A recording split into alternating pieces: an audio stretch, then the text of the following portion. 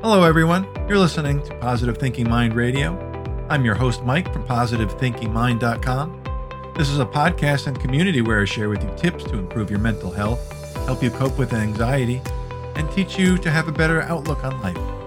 We'll learn ways to turn our negative thoughts around and look at life in a positive light. I want to inspire you and help you have the best life possible.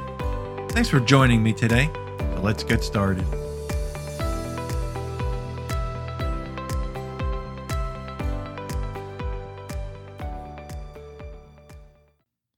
All right, and thank you for joining me on this podcast episode today, where we will be discussing how to deal with your anger caused by anxiety. Anger and anxiety can coincide with one another, and each emotion feeds off the other, exasperating the situation. In other words, you become anxious over something, a friend or spouse comes along and says something, and you blow up because of your anxiety. Then because you're so angry, you become more anxious, which is a vicious cycle. We usually associate anxiety with being scared or worried about something, which in some is accompanied by anger. If you experience anger more often than not while having anxiety, experts say you shouldn't ignore it. Now, anxiety is connected to some threat or perceived threat that you are underestimating yourself to deal with a situation. Anger usually comes from some frustration about something. If you experience anger while having anxiety, know you're not alone. Anger from anxiety can feel shameful, but can overcome with compassion, understanding, and therapy. Now, some things that increase stress and anger are caffeine, sugar, overeating, and nicotine.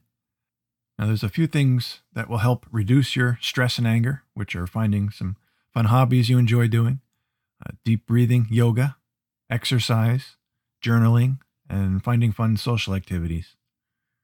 Now, managing your anxiety and anger, you can try cognitive behavioral therapy, or CBT for short, which will allow you to recognize what triggers your anxiety and anger, and then decide whether you can do something about it.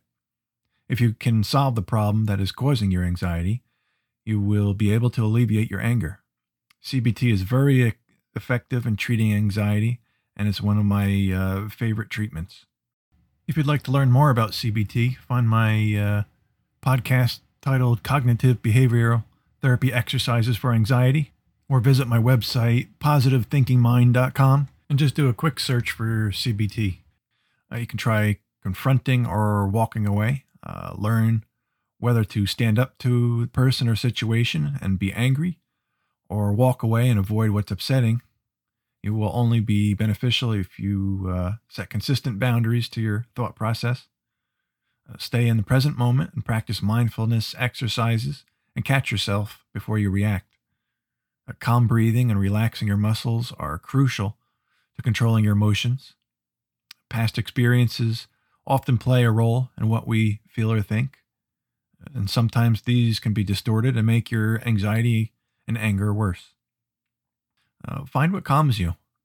You know what triggers your anxiety, but do you know what calms you? Find things that help alleviate and ease your anxiety and anger.